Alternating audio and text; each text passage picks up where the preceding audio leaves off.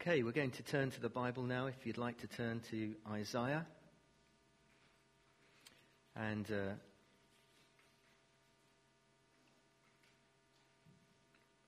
it's been, I hope you've enjoyed the series in Isaiah. Edward and I certainly have, and our guest speakers that we've had occasionally.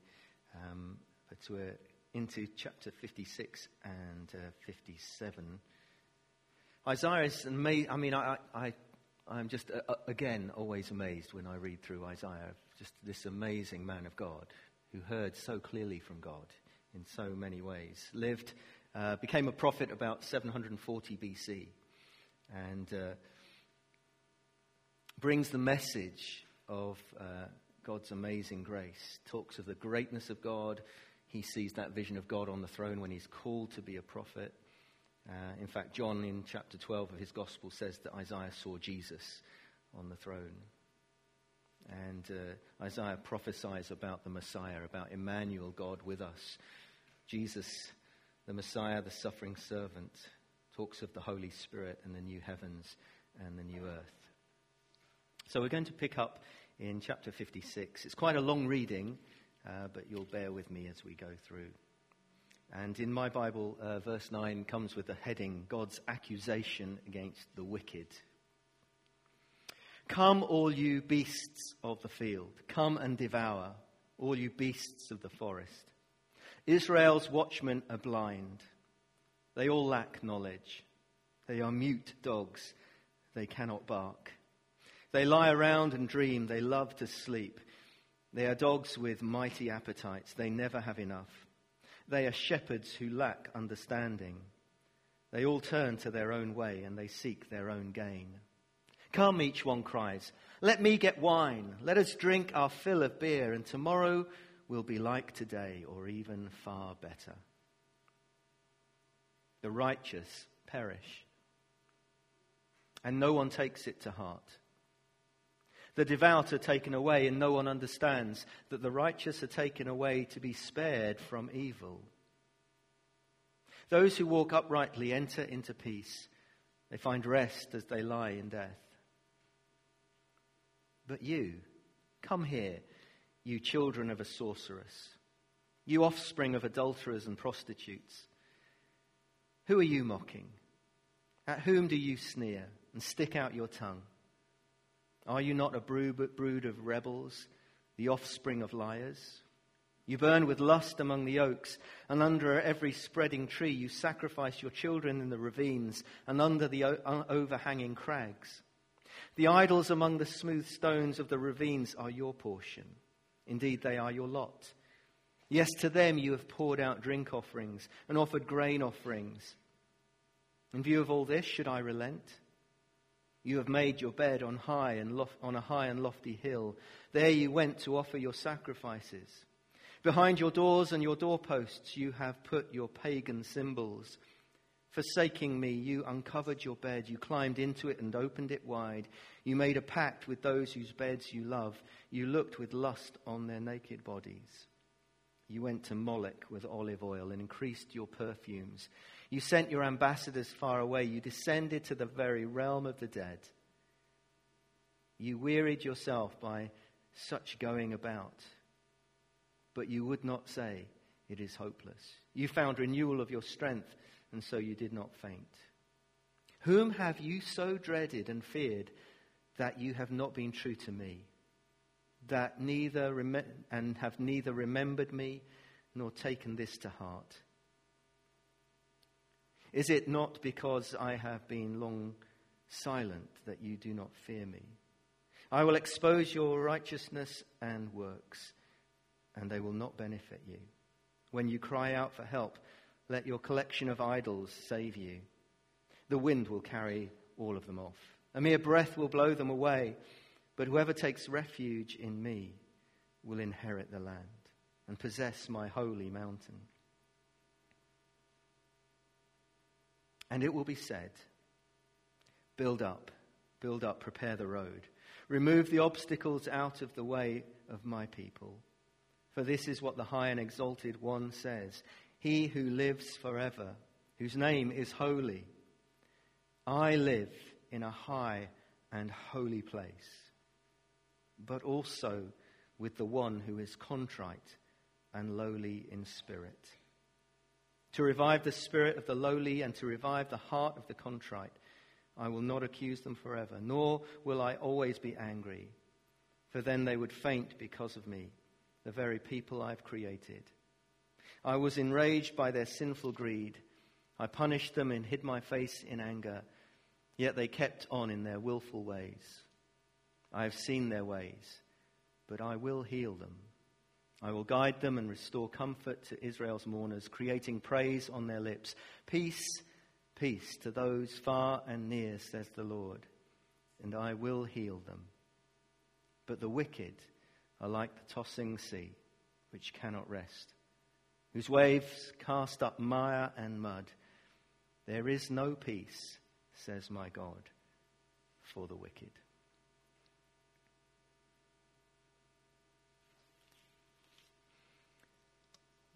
That's one of the reasons why we'd never preached through Isaiah. Well, and when Edward said, I'm away, I thought, brilliant. What an amazing passage. And there is so much of goodness in there. We're going to look at it shortly. Let's pray together. Father God, thank you for the Bible. Thank you for your word. Thank you for Isaiah's prophecy.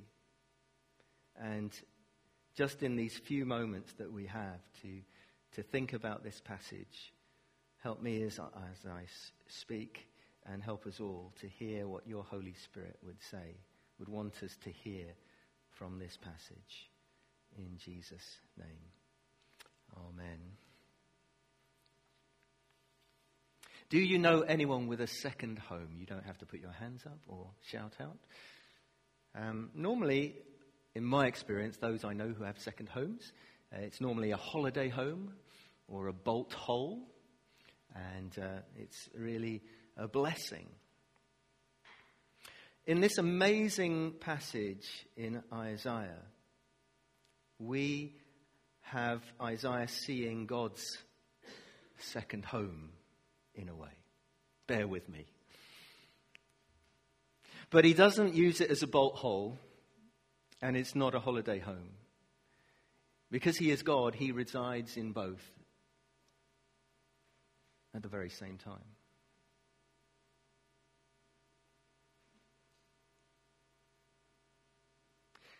Everybody in the time of Isaiah would or should have known where God lived.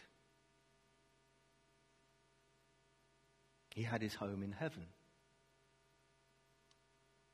And even though they talked a lot about his presence being in the temple, and especially the Holy of Holies, they knew that King Solomon, at the dedication of the temple, had said, "Will God really live on earth?" The maker of heaven and earth. The highest heavens cannot contain him. How much this temple I have built. And in that dedication, Solomon repeats this sentiment 8 times to reinforce that principle. And even as he opened the temple in Jerusalem as kind of God's second home, Solomon confessed that it could never rival his first home. But in the midst of this passage, the Lord proclaims, and through Isaiah he sees something amazing that the prophet declares that he sees in that key verse in chapter 57, verse 15. This is what the high and exalted one says, he who lives forever and ever, whose name is holy. I live in a high and holy place, but also with the one who is contrite and lowly in spirit. I'm going to read that again because it's so amazing. This is what the high and exalted one says, who lives forever, whose name is holy. I live in a high and holy place, but also with the one who is contrite and lowly in spirit. And in that amazing way, this prophet who lived hundreds and hundreds of years before Jesus declares this amazing truth that God is committed to living in 2 homes. He is both transcendent and other. We see that in Isaiah's vision of the throne of God when he is just undone and he just falls because he knows he's a sinful man. And he knows how holy God is. Totally other. Holy, holy, holy. Perfect in holiness. Yet here we have this amazing verse. He says he will dwell with the contrite and lowly. In verse 13 he says, whoever takes refuge in me. He delights, he loves, he is attracted to that humility, that repentance. We know from Hebrews 11 that without faith it is impossible to please God. Yet we have this amazing prophecy. Anyone who is willing to confess their trust, their faith, their weakness, their sinfulness, the prophet sees that God will make his home with them. It points forward to Revelation 21. Look, God's dwelling place is now among the people. He will dwell with them. They will be his people, and God himself will be with them. And in this new temple, there's no inner rooms, outer rooms, no separation, no curtain. There is immediate presence of the Lord. I don't know if you reflect on this often, just the amazing fact that if you're a believer in Christ, God lives in you by his Holy Spirit. Almighty God, who is exalted, creator of heaven and earth, has chosen you to live in. It fulfills that promise of the Old Testament, Joel chapter 2, verse 28, when prophesies about Pentecost. And afterwards I will pour out my spirit on all people. Your sons and daughters will prophesy. Your old men will dream dreams. Your young men will see visions. And even on my servants, both men and women, I will pour out my spirit in those days. We know that the physical temple was destroyed in AD 70 by the Romans and never to be rebuilt. And Jesus is the temple, the very presence of God. And Paul takes up that theme in 1 Corinthians chapter 3, verse 16. Have we got that one as well? Don't you know that you yourselves are God's temple and that God's Spirit lives among you? Don't you know that you are God's temple? Having God so close, so personal is so wonderful, but it also spells danger. The blood of Jesus, as we come to know Jesus and receive his love and forgiveness, cleanses us of all sin. All sin. All the sins I've ever committed, all the sins I'm committed now, all the sins I will commit, he has cleansed me. But it doesn't make God tolerant of sin. So we're going back to the beginning, the hard bit that we read at the beginning. Chapter 56, verse 9, it doesn't begin well, does it? There's a very different tone. It sounds more like the book of judgment that we worked our way through in chapters 1 to 39 than the book of comfort, which normally is chapters 40 to 66.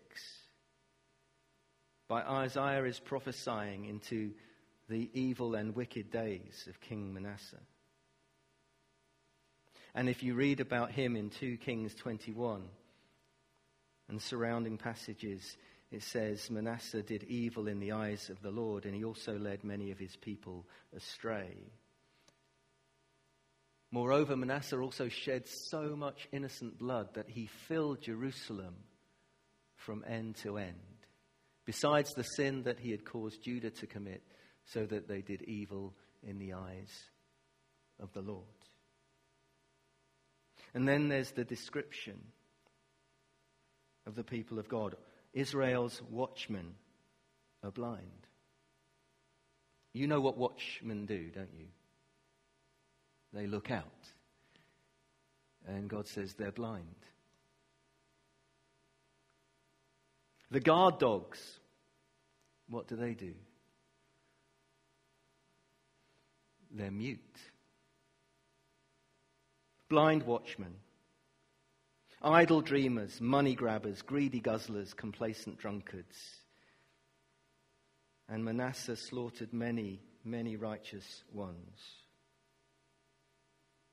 As we read, he filled Jerusalem with innocent blood. They were terrible days. Persecution. And then there's that interesting verse in chapter 57, verse 1. I don't know if you picked it up when we were reading it through. The righteous perish. The righteous are taken away to be spared from evil.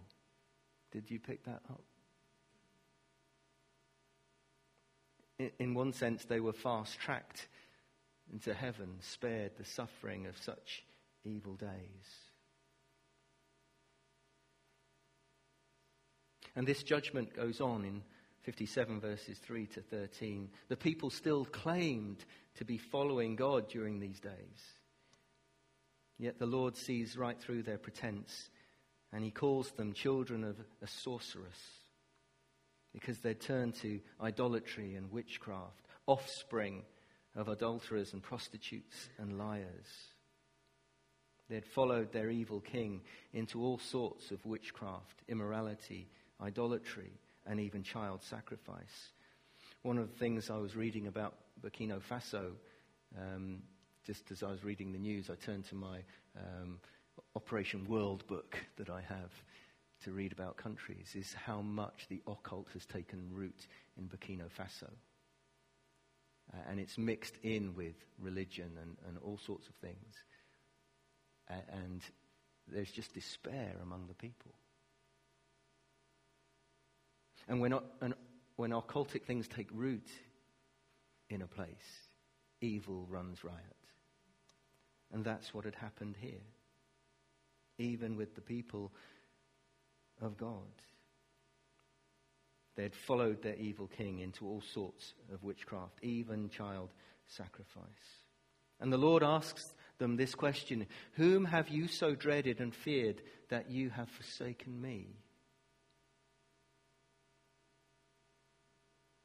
Is it because I'd been long silent that you have gone away? They'd lost all fear of the Lord. And Isaiah reminds them that God is holier than they think. God is sterner than they think. God is stronger than they think. And that we cannot serve two masters. Jesus was very clear about that.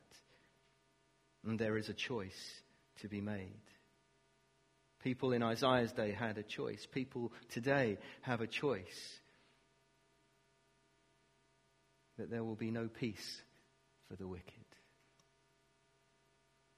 But whoever takes refuge in me, says the Lord, will inherit the land and possess my holy mountain. As well as being holier and sterner and stronger, God is also more loving than we think.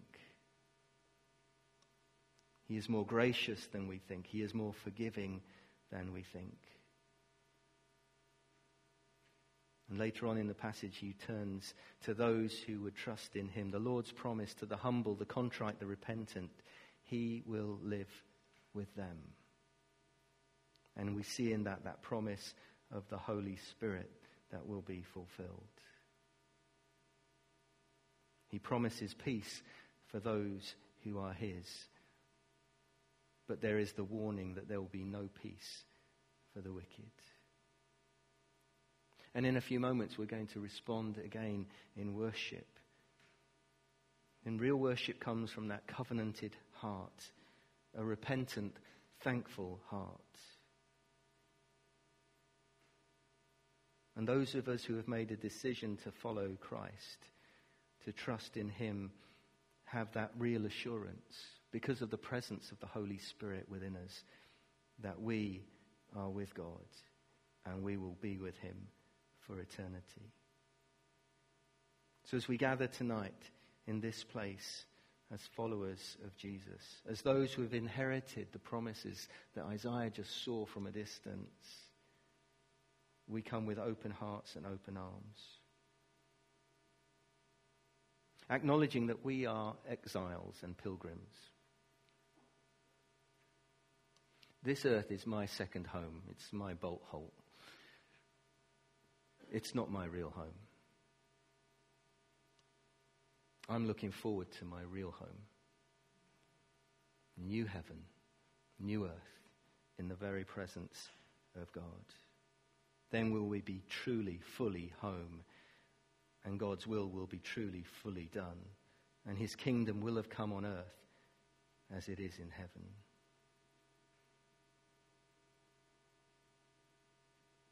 Let's pray together. I'm going to invite Alan to come back as leaders in our time of worship.